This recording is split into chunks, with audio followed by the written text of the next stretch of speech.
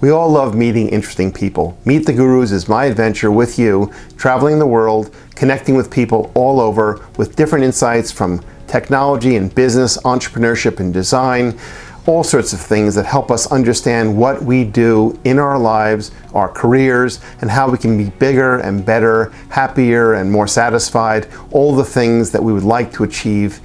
Come join me. Okay, everyone, thank you very much for joining us. Today we have Hamid Qureshi and me, Paul Siegel, to talk about Snowflake. Not the things that are coming down from the sky in some parts of the world where Hamid is actually on the southern hemisphere, or he's actually in, I guess, the summer. I should be where the snow is, but I'm not right now. We're going to talk about the Snowflake, that is the huge data warehousing company that exploded in all of the best ways about in October, I think, of this year, when it went public as a multi-billion-dollar company, having raised over $1 billion of venture capital, and understanding what is Snowflake, what's the hype, what's it all about, how do you get into understanding Snowflake, and what are the tools that underlie that massive engine. So before we do that, let's find out a little bit more about Hamid and what he's been doing and how he got into the tech field more overall, and then how he's gotten so deep into big data. So Hamid, welcome. Thank you very much for your time. And we love the bridge behind you, which is the Sydney Bridge, correct? Yes, Paul. Thanks. Yes, this is the Sydney Bridge. And no chance of snow here today. So it's almost like 35 degrees here already.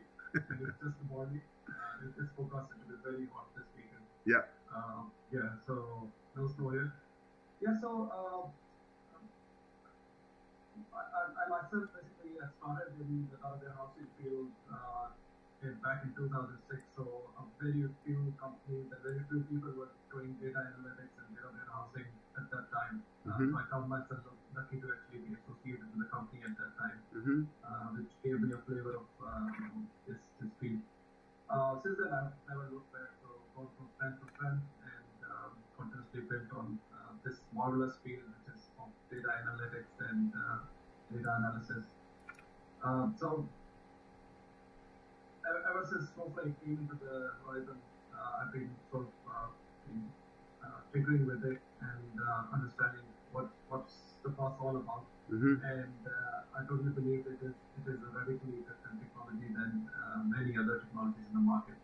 And that's why you see a lot of uptake of this beautiful new platform. So tell me a little bit why. I mean, you skipped over. Tinkering is kind of an understatement. So I love when geniuses who are deep into a product say they're tinkering. It makes me feel quite small, by the way. No, it makes me realize how little I know about anything. But no, what attracted you to big data? I mean, obviously it's today it seems all the rage. You were doing this years before it was even called big data per se. But so what was it about? Massive amounts of information, managed by huge companies, which you've done a lot of consulting for, sort of drove your interest. What was it, do you think? I think the field has a bit of both for myself. So I did love consulting and working with the business. And at the same time, I love the technological aspect of that. So, the amount of data that we could churn through within minutes in a parallel manner, that was just mind-boggling. And then actually, getting all that data. So I worked a lot with telecom industry at the very start, and they were the massive data producers at that time. So right. A lot of cold data records coming in, even the raw records coming in, right. Which companies wanted processed, and some value taken out of that. So like network quality analysis coming out of your raw signal data. A lot of people don't think about that when you're making a call. There's a constant signals actually being exchanged. Right. And based on that quality, you can actually determine whether a customer had bad quality or good quality call. Yep. And you can actually follow up in advance. Right. So getting all the data in and then being able to actually show that on a real-time dashboard, that was like really exciting stuff back in 2006 as well. Right. And that kept me engaged because you kept on producing value after value for the customer. Yeah, and you could actually, and that what you're describing is often not just, sort of analyzing the data after the fact and then, weeks and months later making an improvement in your product. In the case of telecom, we've all had experiences and we think, they're not doing anything about that. But in fact, what you're describing is they're looking at that all the time in real time. And obviously, given the massive nature of the networks, and the challenges are enormous. But so it's really also about sort of going back to maybe some Jeff Bezos kind of comments. It's always about the customer, right? Taking the information and pushing it back and understanding what you can do with it. So and in telecom, obviously you've spent a lot of your time there. What other fields have you touched in the big data arena that have sort of jumped out as areas for opportunity? I think pretty much every industry has a lot of opportunity, and it's constantly coming up. Over time, big data has, the Hadoop platform came into the picture. There are a lot of streaming platforms came into the picture, and that they have actually drastically changed what you can do with big data. So think about real-time marketing. You show up in ATM, and this was a very classic example. So you show up in ATM and there's nothing in your account, right? But you need $50, right? Right. And the ATM can take that intelligent decision right then and there that this is a loyal customer and has been giving us money for right. And now I need to $50. So I look up and say I'm going to give him that loan without any fees. Yep. If an ATM did that to me, I am forever indebted to the ATM and to the bank as well, right? So I'm a loyal customer. Yep. And again, similar. So you look at the airline industry. There's a lot of those real-time things. I, for example, nowadays get text from my insurance company saying that there is a storm where your car is here. So interesting. You want to do something about it. Interesting. In the garage, so don't get hit by the hail. Yeah. So there's almost every industry has that use case where you can put data to use.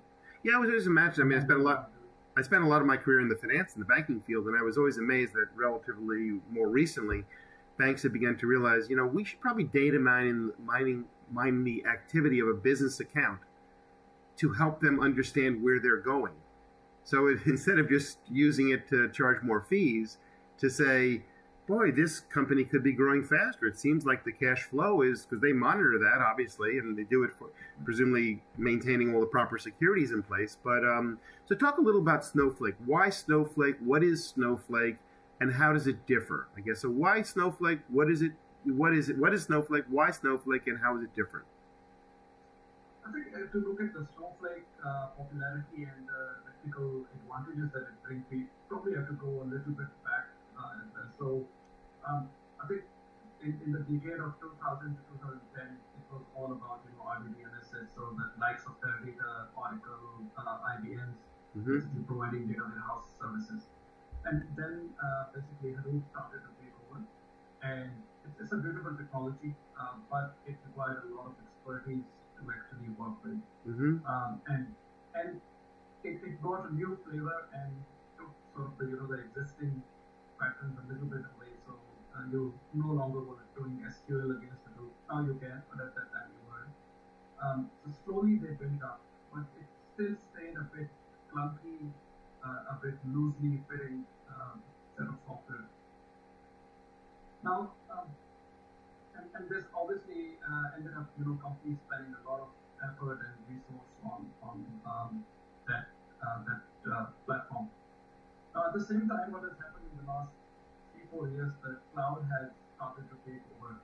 So everything is now being, pushed into the cloud. And that's where I think what Snowflake has done is they have simplified the whole ecosystem. So signing up for, if I look at it, just signing up for the Snowflake instance is like a breed. So anyone who can sign up for a Gmail account or go sign up for example, on Starbeaver for a student account, they can do so on Snowflake as well. It's like a 4-click process, give your email, choose a few things, and you're good to go. So you're not bound by all the complexities of the cloud. So that's one thing. But at the same time, despite that, in addition to the ease, they have actually brought in a very unique architecture as well. And I think that's the unique selling point, where it's outshining at least the current databases that are there. So it has decoupled the storage and the compute. And I mean, other databases have done that as well. but the way they have done that is quite different, and it brings about a lot of other features that other databases just cannot. So things like cloning, where you create a copy of data without actually moving the data, or time travel, so you can go back in time and see your data as it existed, before you ran that disastrous query that deleted everything, right? It's just beautiful because I know I've had colleagues and myself as well. We have dropped tables in production, right, and have spent 2 days trying to retrieve them from a backup, and it's nerve-wracking. And if you look at this time travel, you're like, okay, I dropped this last week. Sorry, there's an undrop and the data is back. And when you refer to time travel, you're not talking about theory. You're talking about the product name or the feature name. Oh, yeah, that's called time travel. Cleverly named, right? Yeah, it's an actual feature. Yeah. So, I mean, these things combined, they make it really stand out from the competition. And so you're talking about this both from the perspective of someone who might be a consultant to companies who are using big data or implementing big data solutions, as well as a company themselves. So there's multiple roles, right? Someone who's using it as a tool for the organization, and someone who's a consultant consulting.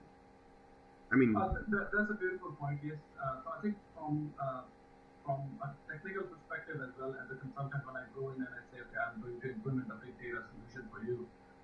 So there's a lot of flexibility for the implementer as well. But on the other hand, someone with a role like a persona like data scientist or a analyst, they actually can access the system just like they access any other system. So they still get the same familiar SQL interface, which is beautiful because they don't have to change their ways of working drastically, and they start getting value out immediately. So there's a bit of both for both the consultant as well as the end consumer as well. And with Snowflake, there is no on-prem solution, right? There is only a cloud solution, right? So they don't have to maintain separate code bases or refactor platforms. It is a cloud solution.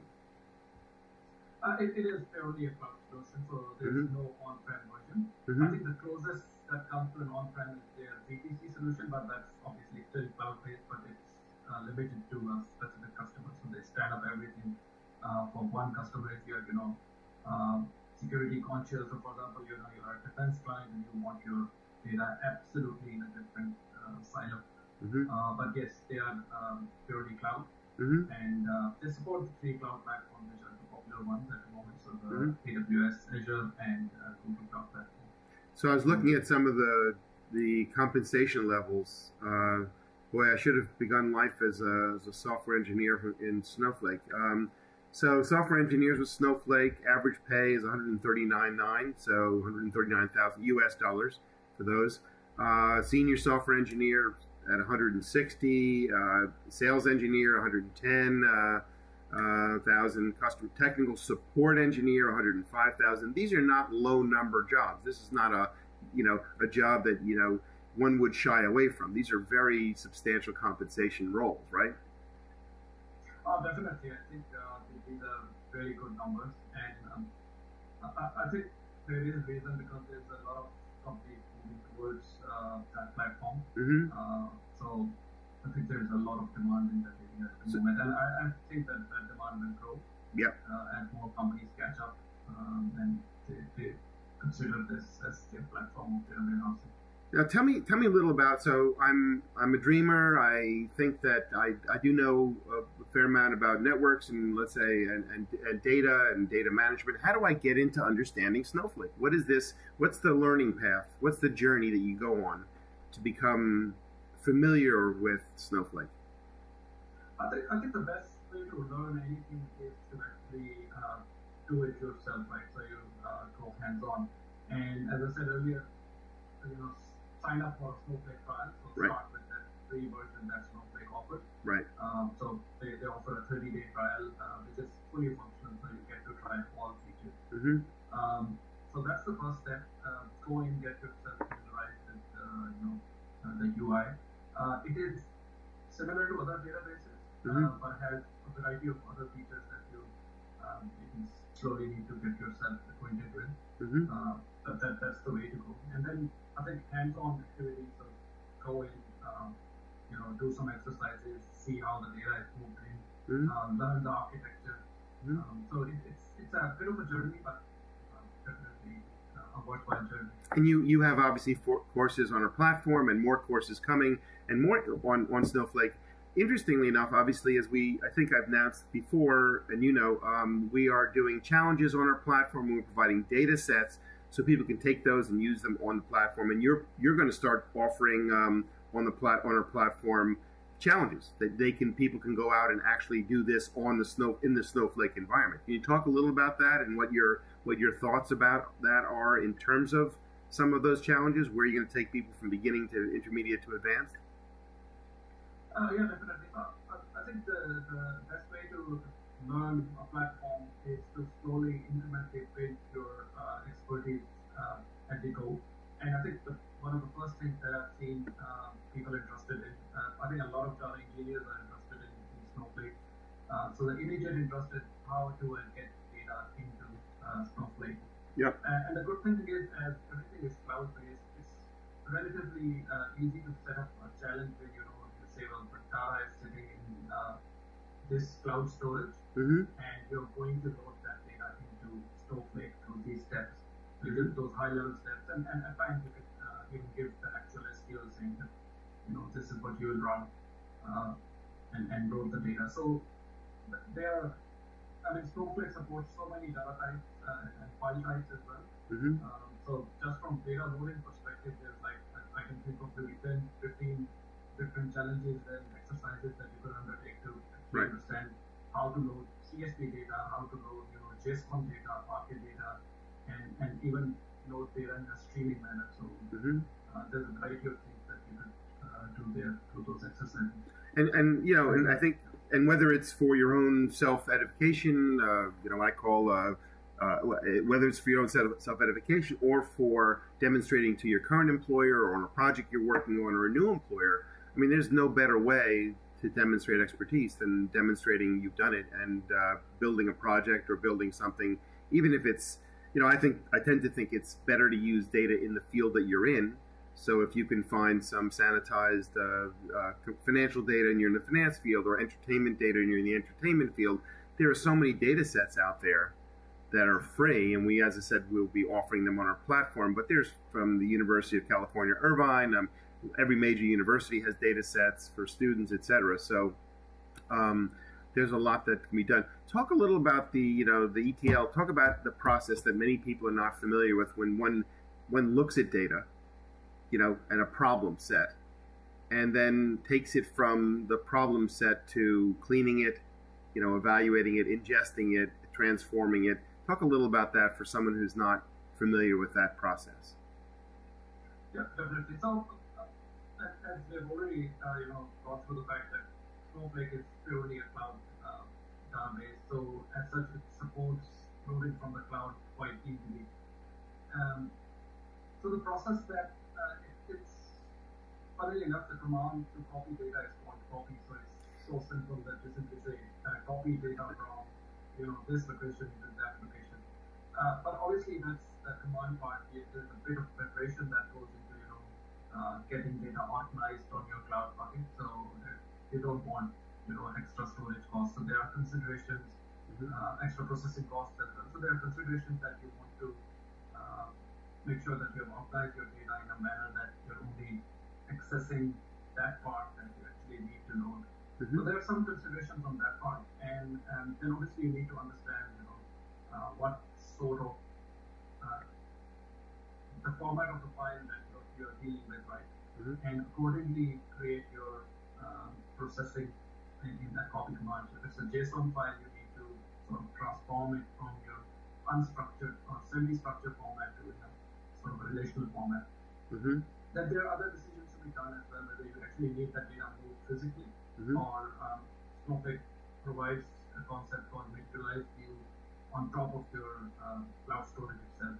You actually get to access the data without even moving it, or an external table on top of that. So these are different considerations that you would do just while ingestion and ingestion of data. Then once the data is, you have access to the data, you can query it inside Snowflake. Mm-hmm. Then the next steps are transforming it. So there are other methods in Snowflake through SQL and other data pipeline through which you can actually transform that data into a desired format that can be used for reporting. Mm-hmm. So there's a few things in those pipelines that you have to go through to get the data into the final picture that's usable by BI tools and by business. Mm-hmm. Talk about those BI tools. I was just about to ask you about the visualization, and obviously there's Tableau. There's a whole bunch of other tools. Can you lay other visualization tools like Power BI and others on top of Snowflake, or is Snowflake self-contained in that regard, so that when you want to start doing reporting and analytics and visualizing that information, you would use Snowflake, or you might consider other platforms? So I think a bit of both. So Snowflake is actually quite rapidly introducing a new UI that's called Snowsight. So it's quite, I would say, quite robust and quite effective. Mm-hmm. It does a lot of processing on the client side, so on the browser itself. Mm-hmm. So that means you're not hitting Snowflake every time you do a query. A lot of operations like sorting, like grouping, and actually creating visualization, simple visualizations out of that data can be done just on Snowsight. Mm-hmm. There's a dashboard capability as well, so you can create some basic dashboard right there in the Snowflake Snowsight interface. Mm-hmm. But obviously, it's in early stages, and if you're tied to using things like Microsoft BI or Tableau, you can definitely connect to the JDBC connector. Mm-hmm. It's just like connecting to any other database. Mm-hmm. No difference from there. You have a JDBC driver, configure it, connect, pull the table, create the model, and actually say, well, this is coming from Snowflake. Yeah. So quite straightforward. Which do you think? I mean, you describe it as being a bit in the earlier stage. So do you think it's, without disrespecting Snowflake, do you feel that is it ready for the prime time, that kind of analytics that you would want to do for a major client, or is it still that you'd rather use other tools as we sit here in January of 2021? I think I'll have to look at the Snowflake roadmap for that. Mm-hmm. So maybe not right for me to comment, but Right. I personally think that their objective is to actually facilitate the analyst role. Mm-hmm. and people who are just Business people. doing quick analysis Mm-hmm. right there. Yeah. So they don't have to go out of Snowflake to another expensive tool, so they can do it right then and there. Mm-hmm. But I think for some of those, picture perfect dashboards and other things, you might still have to go to other tools at this point at least. But we'll see how it evolves. Yeah. Right. I mean, we always think, at least from my perspective, I always think of the roles. There's so many people's roles in technology, right? There are the people who are, on the keyboard. There are the analysts. There are the people who are doing more of the strategic thinking. There are people who have to consume the data. So obviously, many of these tools are beginning to have to cater to more than one audience. Obviously, so I'm just saying that I asked the question not so much to be critical on any level, but to understand, because it seems like those things are so evolutionary for every organization, right? And it's constantly under change. And so what other? I mean, you've had Snowflake's not the only tool in the world for big data, obviously. What other experiences? I know you've been a guru in the Tableau world. How does that? How do you? What's your experience of Tableau? What do you like? What are the things that that you think are comparatively even stronger than the Snowflake tools that you've been using? What do you think about Tableau, I guess, overall? So Tableau is, I think it's more of a data visualization side of things rather than number crunching. You can definitely pull in large data sets inside Tableau, but it's still at the end of the day a BI tool. Mm-hmm. So it's not meant for massively parallel processing. But I think from the perspective of the visualizations that it offers, it's definitely best in class. Mm-hmm. I mean, Tableau and Power BI probably are going neck and neck at this Probably. point. Mm-hmm. But there are different tools for different genres than Snowflake. Yeah. Um, And Go ahead. Sorry. Go ahead. I'm sorry. Go ahead. Yeah, I think the other tech that is coming up, so Databricks has got the Databricks Data Lake, or that's Right. that's something that is bringing certain features uh, similar to Snowflake. It's actually called Delta Lake to be accurate, Mm-hmm. which is bringing features that were missing in the lake, Data Lake previously. So you're able to update data and similar concepts. And because they are using a way to update data behind the scenes, they also are bringing concepts like time travel, although Mm-hmm. they are a bit differently executing that. Mm-hmm. But that's one possible solution that's coming into the market at the moment. Mm-hmm. And in terms of, again, often people go into, a field and they say, I really can't prove myself unless I've got a certification. What about the certifications that that Snowflake has been offering, and there are more of them coming? I've seen quite a few. Where is they obviously have a roadmap, and we'll have shortly, starting at the beginning of February, a lot of the learning paths articulated on our platform. Where do you think that they stand in terms of value to the user, meaning versus just knowledge and practical expertise? Do you think that there's a huge amount of value in those certifications? I mean, in terms of having one under your belt? I think definitely there is a lot of value. So Snowflake offers 6 certifications at this point. So there's a base certification which is called Snow Pro Core. So it's, as they say, it goes inch deep but a mile wide. So Mm-hmm. it covers the breadth of the topic. It does not go into the detail of everything. It does go into detail of few things, Mm-hmm. but it gives you a full-fledged view of what the platform is capable of. Mm-hmm. And I think that certification is possibly for everyone that is dealing with the platform. So every persona. So Mm-hmm. your architects, your developers, your data scientists, your BAs, they all need to know how does this operate. Right. So that's definitely a very good starting point. Mm-hmm. And then there's the advanced track of the certification that kind of goes deeper into each persona. So you've got the advanced architect track, so that's one certification. You've got the data scientist certification, Mm-hmm. and SQL analyst certification, DBA certification. And I think each of them holds value in itself. Because I'm a strong believer in one thing, that you can have a very great platform, great data platform, and you can bring it to its needs by not using it correctly. Mm-hmm. So Right. if you know what you're doing, that actually gets the maximum value out of the platform. Yeah. That's interesting. I mean, you've been very insightful. I mean, you've run courses for us on Snowflake, and I think that the audience that you've taught was extremely appreciative. You know the subject. Both you can provide that kind of strategic overview, verbally, visually. You've done kind of. I was actually overwhelmed with the quality of the slide presentation. I thought you might have been a graphic artist in a former life, but then deep dive into the substance of the showing and how and building and helping people do. So one thing you mentioned in that class, but also was an important thing to understand, and I want to sort of wrap up with this, is the cost structure. Snowflake can be expensive. One of your facilitators in this program also mentioned that you can go bankrupt if you leave it running at the wrong level at the fullest power without knowing it.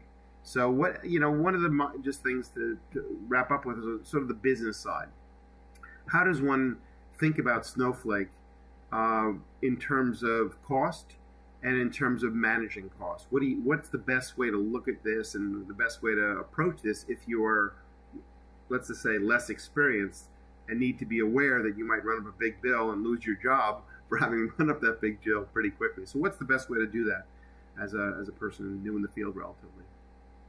Yeah, so Snowflake actually provides those account and resource monitors that you can set up. Mm-hmm. So you can actually set up an upper limit and say, I don't want to go beyond that limit. Mm-hmm. And you can set alerts along the way. So, okay, I've used 50% of my budget, and you get an alert saying that, okay, you used 50% of your budget in one day, or whatever the case is, right? Mm-hmm. So you can be alert of what has happened, right?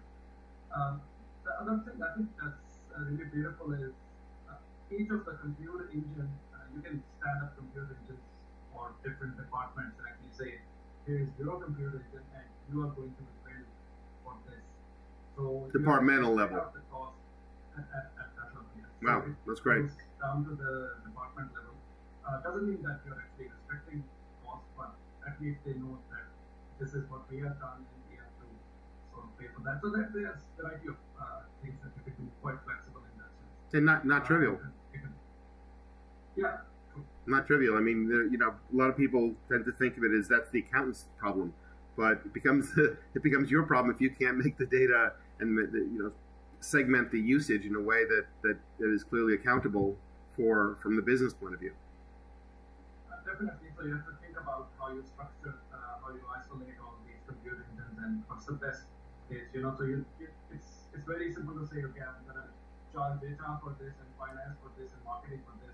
Right. But maybe if you actually keep everything together for the overall organization, it's less 50% less cost. Right. So it's not something that you simply say this is the rule of thumb. Just go ahead and give everyone their own computer engine. So it requires thought, and that's where I think the solution architecture role comes into it. They look into that and say, well, here's the best thing that you should do. Yeah. Okay. Well, thanks for your time today. Again, we'll see you and hopefully all the people watching and students online on our platform. Thanks, Paul.